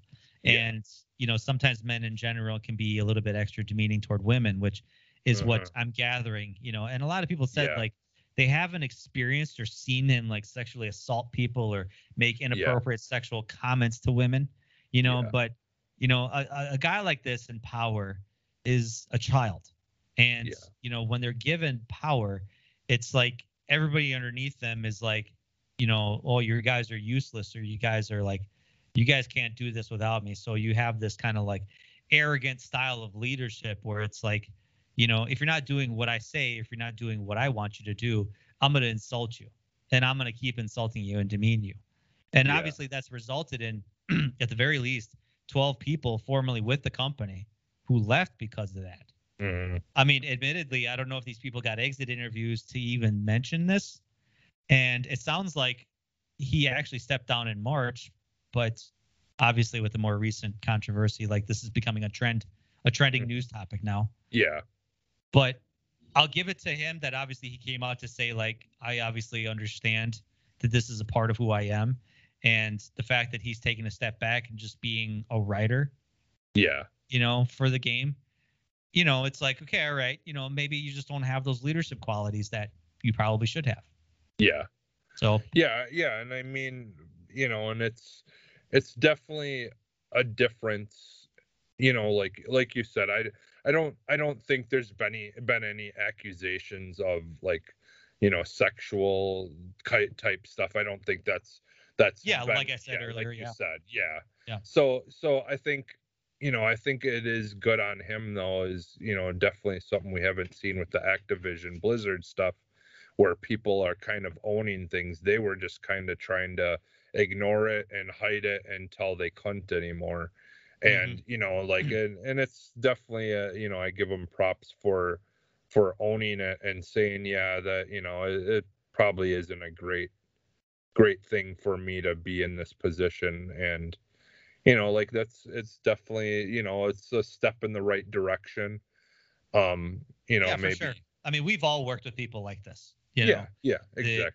The type of people that are just demeaning and just constant microaggressions. I work with those people. I work with doctors and stuff like that. That it's like microaggression after microaggression, and it's like I'm the type of person that I just shrug that off, because I know it's not a personal attack against me. It's almost like you're just a shitty person, and I'm not gonna let you being a shitty person bother me. But obviously I can shrug that shit off better than some other people can. I've been witness to some people like just basically going to the corner and crying, or like getting pissed off about something. I mean, I have no hesitancy to actually yell at someone. Yeah. But I know a lot of people aren't like that. So. And I mean, that's like You always hear, and doctors, especially in your field, they're not exactly great when it comes to bedside manner. Some are, some are, some aren't. It's getting are, better. yeah. Well, now that we're getting younger doctors in, they're kind of like, the bedside manner is really good. I think that's a little bit more of an old school thing, but you get some of them that are just a little bit cocky, a little bit arrogant, and just walking with their wangs out and stuff. And yeah, well, and I mean, like when you're dealing with surgery and stuff, there's a whole healthcare in general. Yeah, but I mean, like with surgery and the stuff that you see and you do, there's a part of you that almost has to put up a wall and not care quite as much, like on some level. Ultimately, in the end, sometimes you have to be an asshole to get shit done. Yeah. Like it's just a fact of life. Yeah. It's a fact of, certain workplace environments where you have to be that boss that has to be kind of an asshole. Yeah. Does that translate to video game development? Probably not. We're developing a video game. We're not trying to build a structurally sound building. We're not trying to do surgery on someone. We're making a video game. You don't need to be a life jerk. And death. Yeah, it's not life and death. It's not life and death if you mess up. So I give props for Steve for at least acknowledging it. And, obviously this shows how important he is to the company. So at the very least, like everybody probably kind of got together to say, like, you're good at your job. You're good at what you do. Obviously, Gone Home was one of the most significant walking simulator narratives to come out in recent years. And obviously, he's probably doing something very important for this game. So keeping him on, obviously, and keeping the integrity of the game is good. But obviously, it's like, hey, man, you're not a good leader. Maybe he needs to take some classes or get some leadership development. Yeah. Step one, don't be a jerk. Yeah, for sure. All right. And so that ends the AX news. The only extra content I have for today is just to remind people that ID at Xbox and Twitch are doing an indie showcase again today. When you're hearing this, it will be today at 11 a.m. Central Time, and that's August 10th. So yeah, today when you guys are listening to this show, it will be at 11 a.m. Central Time. So yeah, so pretty much ID Xbox is like their commitment to working with independent developers like a little bit more directly. Yep. So you can actually so say if you're like a small-time video game developer and you want a little bit of that Microsoft help, you can actually register and apply for this kind of for this program. So like, if you got this really grand idea but you got nowhere to make money, like Microsoft will actually pay you. Which is kind of it's been fun because like we had kind of talked before we started the show, but like the summer arcade stuff was kind of like them attempting on 360 to really push these independent games, but it was kind of just more of a summer focus. And we were talking that this ID at Xbox stuff now is kind of gives them the option to be a year-round thing and not just a summer focused thing, that they can kind of constantly be helping get these indie games out there and people a chance to see the the more of a spotlight. And we talked about this games. We talked about this before recording, and I just wanted to make a mention of reading an article about how a lot of independent developers, when they put out games for like on mass systems like PlayStation 5, Xbox, and Nintendo, like they actually get a lot more support from Nintendo and Xbox as opposed to PlayStation. PlayStation, and this is quote from some developers, PlayStation doesn't give a shit about indies, which is crazy because when the PlayStation 3 was out, they were huge with indie developers and indie games and stuff like that. And then all of a sudden they really reversed course because now they're a AAA manufacturing machine where they only want AAA games. And Microsoft has so many more, like their user interface is probably the better looking user interface compared to the other two systems.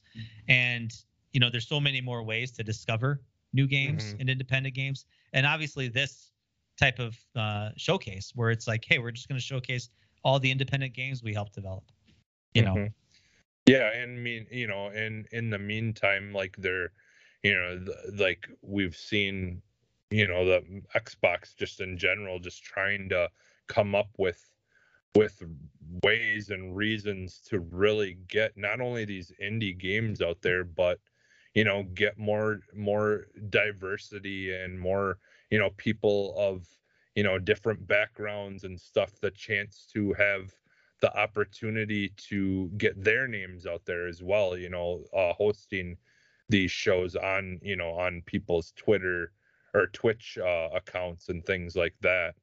So like it's really been like a just a great thing in general for on many different levels, this whole ID at Xbox stuff. Yeah, Eric Friedman actually quoted us. He was an independent developer. He made this game Deja Vu. He said, quote, obviously Microsoft always expects a cut from the sales. But he says, besides their cut for sales, we've never been asked for money. And everyone on the ID at Xbox team have been incredibly nice and responsive. And Microsoft repeatedly invites them to be in sales, making the process simple. So like, obviously when Xbox says, hey, we got this big sale, you want to be a part of it. Like they actually reach out to these developers. Yeah. And he even says that there was another publisher that said they invite you to shows. They not only invite you if you're already popular, they try to invite quality games, no matter if you know them already, Yeah. And obviously the opportunity to put your game on Game Pass. Yeah. So, and what was it? Somebody commented about PlayStation. I have to offer them 30% or they will exclude me with, getting out of, like, you won't be eligible for sales or any other promotions or something like that. Yeah. Yeah. It's just. Yeah, that was kind of something. I remember it was kind of a little bit. It didn't make like a lot of the mainstream stuff, but it was a little bit of a talking topic there, where some of these developers were saying that, like, like they don't like a lot of the times they rely on sales to kind of try to help get a resurgence or get their name out there sometimes. And the way Sony does things, a lot of these people who don't have that kind of money to qualify for some of those higher ranked positions, like they don't get any control over their content and being able to have sales and things like that. Well, and like we said, Game Pass is such a big proponent. Developers have came on to say, like, when you start to think, like, how can developers make money off these games? Well, obviously, if you're on Game Pass, Microsoft gives you a cut of it, of the subscription sales, but also too, this spurs word of mouth that, if you're on Game Pass for a couple months, and then people are still playing your game, they will buy it afterwards to continue playing it. And even just word of mouth, there's still a lot of contingent of people that don't have Game Pass. So it's like, if I tell people, hey, you guys should play The Ascent. Okay, all right, I'll download it, I'll pay for it. So like, there's so many benefits associated with publishing on Xbox. Yeah, and I've said it before, like, honestly, like, I love my third party games and and my first party games, but I'll be honest, for the majority of a year, a lot of indie games are usually what end up taking up most of my game playing time throughout an entire year. Like, like I said, sometimes you get better experiences playing those games. Games made with passion. Yeah, like I said, Death's Door right now is like my game of the year, and I like, it's up there contending with Resident Evil Village and like just these massive games that we've gotten so far this year that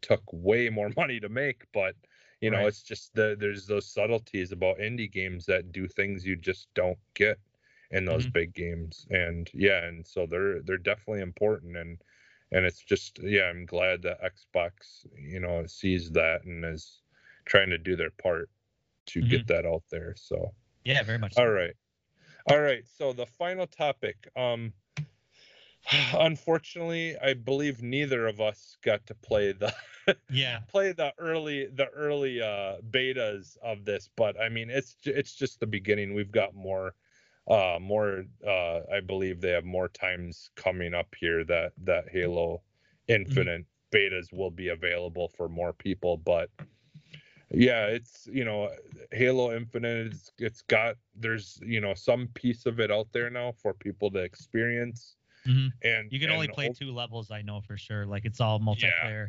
I think it's mostly you play mostly against bots.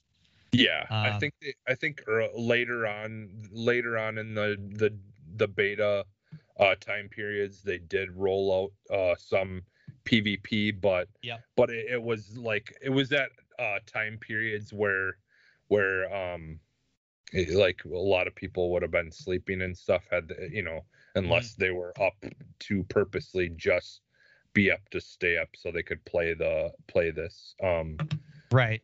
But I mean, overall, like from what I've heard from, like the talking and people kind of just, talking about it on other podcasts, or just, the murmurs online in general, like I have yet to hear anything negative. So it's no, all the videos that I've watched too, like, I mean, the game runs solidly smooth. Like this game, the multiplayer is very fast paced.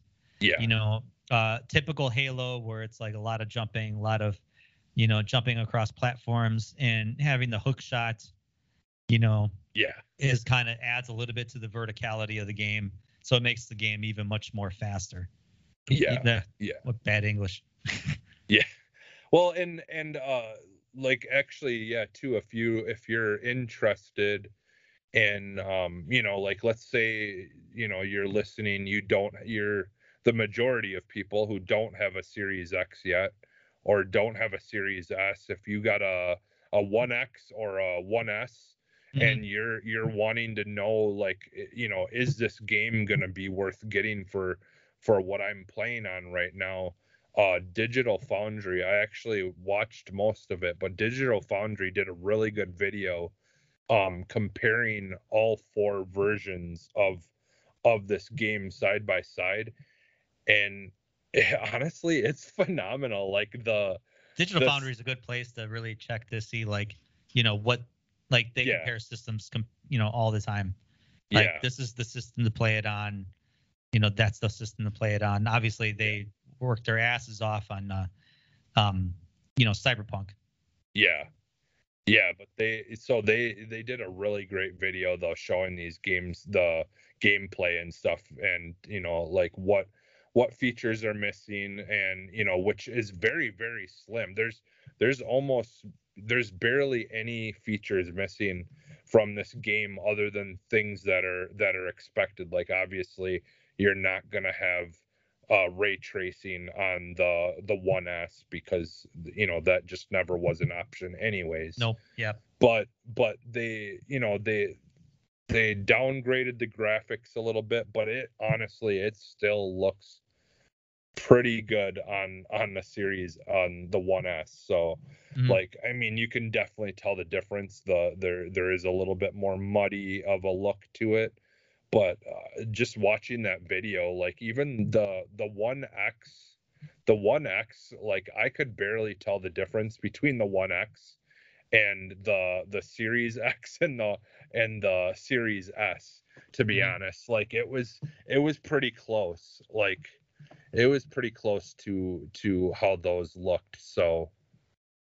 yeah, like no, yeah, I mean, honestly, I think obviously the Series X will be the place to play it because of just frame rate, because you want this game running smoothly. Like watching the gameplay on an Xbox One X and stuff like that, like like 30 frames a second still plays smoothly, but if you want full detail as you're progressing through the levels, like 60 frames a second is where it's going to be, especially if you're the type of gamer that's just like like got ADD and you're just all over the map, pretty much. So. Yeah, so yeah, like overall, like I've been excited.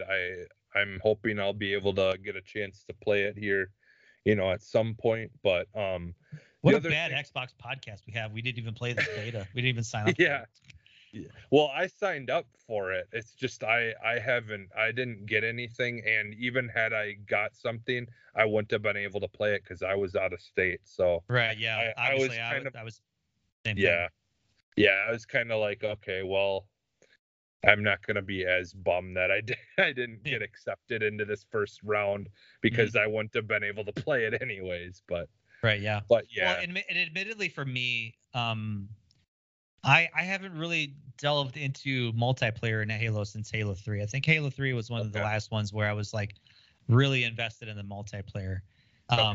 And I've since fallen off of multiplayer focused, battles, but just watching Infinite and seeing a lot of kind of like that small scale, heavy combat focus really kind of has me excited to kind of jump into it again a little bit, because this kind of is reminiscent of this is why I really got so into Titanfall.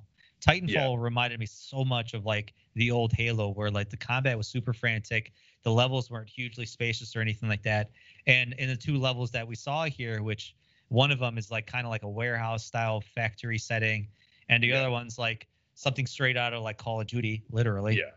Just it was like a kind of like an old like Middle Eastern village or something like that, whatever. And like a market, but it's got something for everyone, it sounds like. So like if you've plugged in hours and hours playing Warzone and Call of Duty for the last like 10 years, I think you're gonna get into this as much as like if you played Halo since the beginning. Everyone, from all accounts, it sounds like as far as the gameplay goes, it feels like those reasons that you love Call of Duty multiplayer, but it did just enough to make it updated to modern style kind of arena, almost shooter. And it sounds like they did a great job. Like the other thing too, I can't get super detailed in talking about because I didn't see all of them yet, but like I did get to see some of these new weapons. And dude, I gotta give props. That handgun, I love that handgun. Honestly. I heard the handgun is pretty. If you get a good 2 headshots, that you'll take someone out like pretty quickly if you're really good with those headshots. I mean, I just really like the design, because like depending on the color scheme that you pick for your character, like those are the color schemes for your guns, which is pretty cool. So you get a little bit of like customization, just alone. But but I just like the fact that obviously Halo does this really well, is that they populate weapons throughout the arena. So it's cool that it's like okay, that guy just equipped a rocket launcher, like screw him, like I can't compete against that. Well, go find your own damn rocket launcher. It's in the level, it's available for everybody. And I like there's the one gun that's like literally just shoots this big ass metal spike. It's like it's like this big golden like radioactive spike that just impales your enemy. Like damn. And then they have it's some kind of like almost like a shotgun, but like a grenade launcher that like you can blast a grenade and bounce it off of a wall and like towards people, or you can shoot it like directly at them like a shotgun, and it's supposedly it does some pretty good damage if you hit them 2 times with that you'll kill someone instantly. So there's some interesting like, and that's that's always the fun part about lately is with Halo, when the new one would come out, was seeing what did they do to kind of update and really make those old guns feel brand new, but also like what kind of fun alien tech are we gonna see in this one? Like it's always like you saw the staples, like you saw the plasma rifle, you saw the needler in there. I can only imagine what else they're going to come up with. Obviously, they with this being free I wouldn't be surprised if they continually roll out like free updates and Mm-hmm. new weapons, new skins, stuff like that, like constantly. Which they said, I think they said most content is going to be free. Yeah, like I could see them doing, like Call of Duty did that where they had like, like where it's the gun that you'd start out with, but like Mm-hmm. you could get like a special, cool design for that gun or whatever through your battle passes and things like that. But it's not like you're gonna get something that, that like a gun that you can't get unless you have battle pass or something like that. So Right, yeah, yeah, or you got to be a certain they'll level. do Like, that. yeah, Yeah, or you don't have to be a certain level. So obviously, yeah, you get access to the weapons just by jumping in because, obviously you load your loadout. What hmm you want is your base weapons, but like all of a sudden you're running around and you see the freaking hammer, yep, like you can grab it and say, all right, let's go. Or you see, the big impaler or whatever they call it, like, all right, let's yeah, grab this and let's have some fun with this. So yeah. Yeah, I'll be honest. I just mainly want to play the beta just so I can go into the um the area where you can just go and test every single weapon mhm. that's in the game just to kind of see how it works. Because like I'll be honest, like I do play the Halo 5 multiplayer every once Yeah. in a while, and I still honestly don't know what's the best way to use some of those guns, because like I play the Fiesta mode, which is literally you just randomly respawn with two random weapons Mhm. in your loadout, and it's always different every single time you die and respawn. And like sometimes I'll get guns that I'm like, I honestly don't even, what is this? Is this a Yeah. shotgun? And it's like I have to shoot it to even find out what it does, because I'm not used to it. Mhm. Because I played Halo 5 here and there and multiplayer, but when you play the regular just deathmatch or whatever, you have your basic gun you start out with, and then whatever's on the map, and not all the guns that exist in the game are on the map. So Right. playing that Fiesta, I get these guns that I honestly, other than maybe picking them up for 5 minutes in the story mode or whatever, like I don't know what they do. So it's like I do like that they kind of have that shooting range mode where you can kind of test out the guns. And that's Uh, why I can appreciate a game like Halo where it's like it's a little bit more welcoming to, mhm. kind of newer players because yeah, it's like, you can actually test these weapons, you can actually use these weapons, you can actually access these weapons without having to be a certain level or to achieve a certain amount of kills or a certain amount of other achievements. Like you get them Yeah, right from the start. So yeah, it almost like levels the playing field with the exception hmm of obviously like, the more hours you plug into it, the better you're going to be. yeah, It's like the 10,000 hour rule. Um, yeah, but yeah, like obviously, but you can still like compete against these people because you get access to the sniper rifle or you get access to the needler or whatever, yep, the same as everybody else. yeah. It's all, yeah. That's why I've always loved the Halo and games like Halo that kind of stuck to that core early arena shooting where it's all based on skill, Yeah. and it's not like who can buy this or buy that to unlock something that you don't have and have the advantage over you, Hmm. like a Call of Duty or stuff like that. And yeah, that's why I've always liked the Halo multiplayer is it is about skill, like. That's basically where the phrase "get good, scrub" Yep. started. Yep, exactly. So yeah, and so the only other thing I kind of wanted to slightly touch on, because I just was kind of curious. I was hoping we'd have more people on the show to kind of talk about this and get more thoughts, but maybe I'll put a poll up on Twitter or something, or have Corey put one up on the Arsenal X Twitter, but I was wondering, so there's been some leaks and some data mining that happened, unfortunately, with the Halo Infinite beta, and some information has got out there about like story, all that stuff. I'm not going to read it. I'm not going to go into it because I do not want this game ruined whatsoever for me. Yeah. And I don't want to do that, to anyone else. So, but there is one thing, and I'm gonna be honest, I don't think it's really anything, but there is something got out where the voice actor is saying battle royale. Yeah. So the thing has been, the talking point has been, does this mean that they're going against what they said, that they would never have a battle royale mode in their game, and they actually will be? Personally, I could have swore that battle royale was something that voice actor has said in previous Halo games anyways, and Yeah, because battle royale doesn't. I mean, you can't associate the phrase battle royale with just 100-player combat a la Fortnite and PUBG.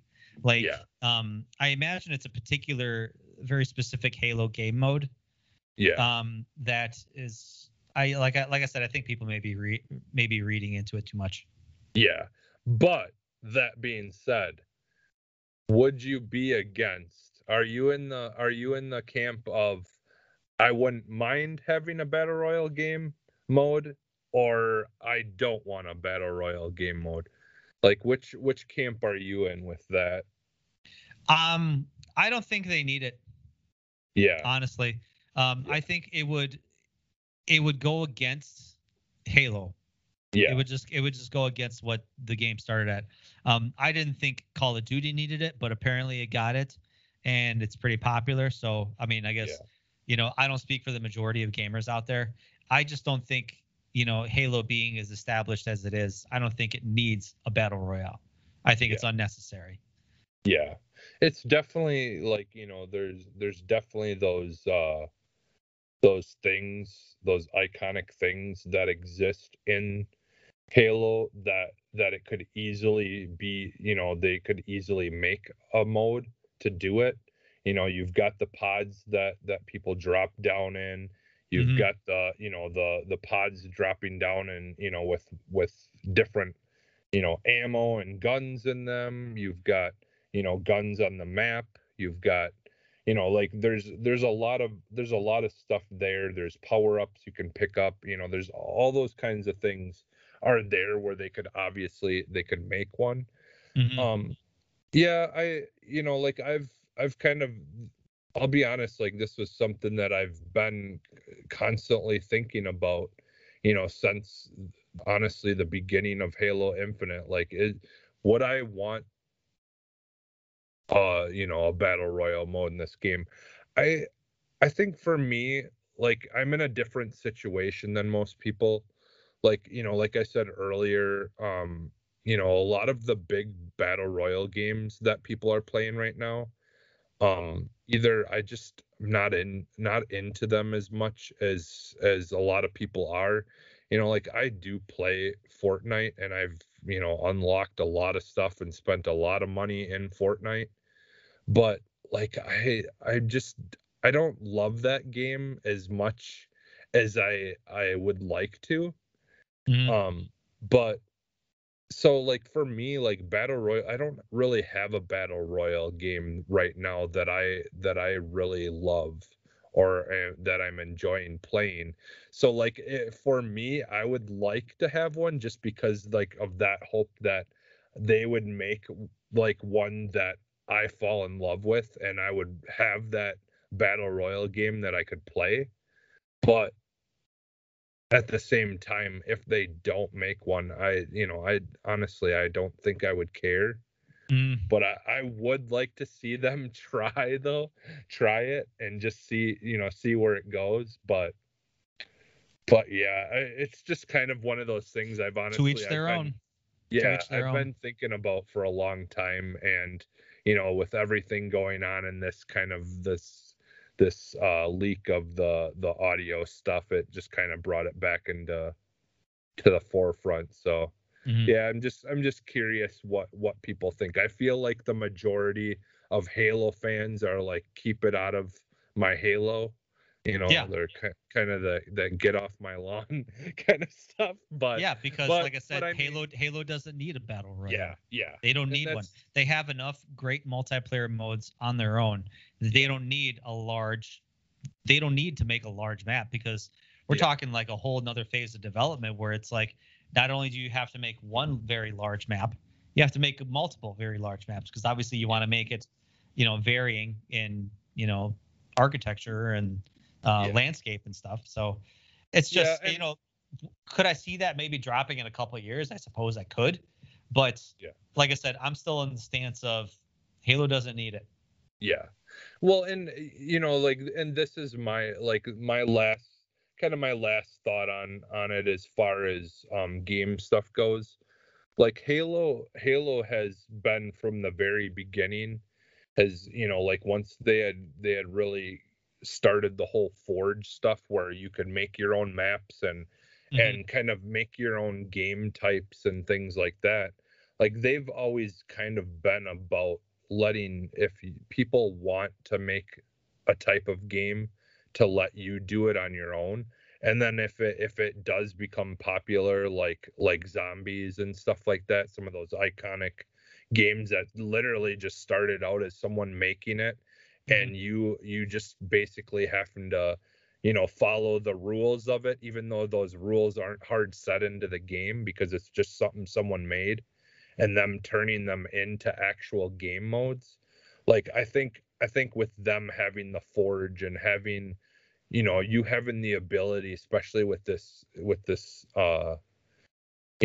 the more options and stuff that are kind of coming up with what you can do with vehicles and the stuff. There's going to be a lot of things that you can kind of do and make game modes on your own. So in that case, there's really, who's going to waste the time on a battle royale mode when there's, exactly. Halo doesn't need a battle royale mode. Yeah. Give it the Forge. Let people have fun with that. Get battle royale out of my damn Halo. Yep. All right. And we'll end it with that. So Stoy, where can people find you? Well, you can not only am I part of the Arsenal X podcast, I'm also part of EXP Cast. We're another video game podcast. We're part of the network as well. You can follow me there on Facebook, Twitter, and Instagram at EXP Cast. And we put out episodes Mondays and Thursday mornings. And that's pretty much where you can follow me. So I run the social medias. So if you want to reach out to ask me a question or something like that, that's definitely the place to go. So nice. Yeah, and you can find me almost everywhere as Phantom NXS. And remember, the show is up every Tuesdays. And the audio, this is a little behind the scenes, but the audio version is up at 3 a.m. usually.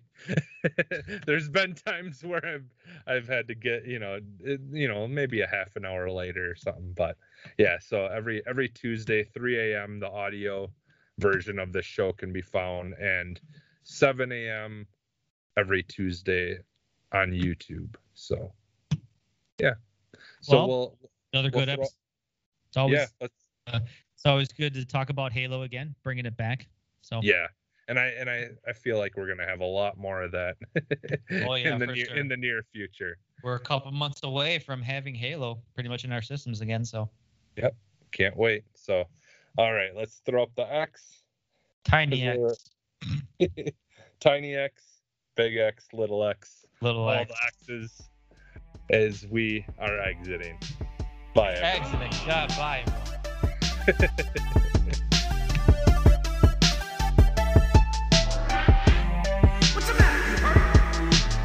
Hey, bro.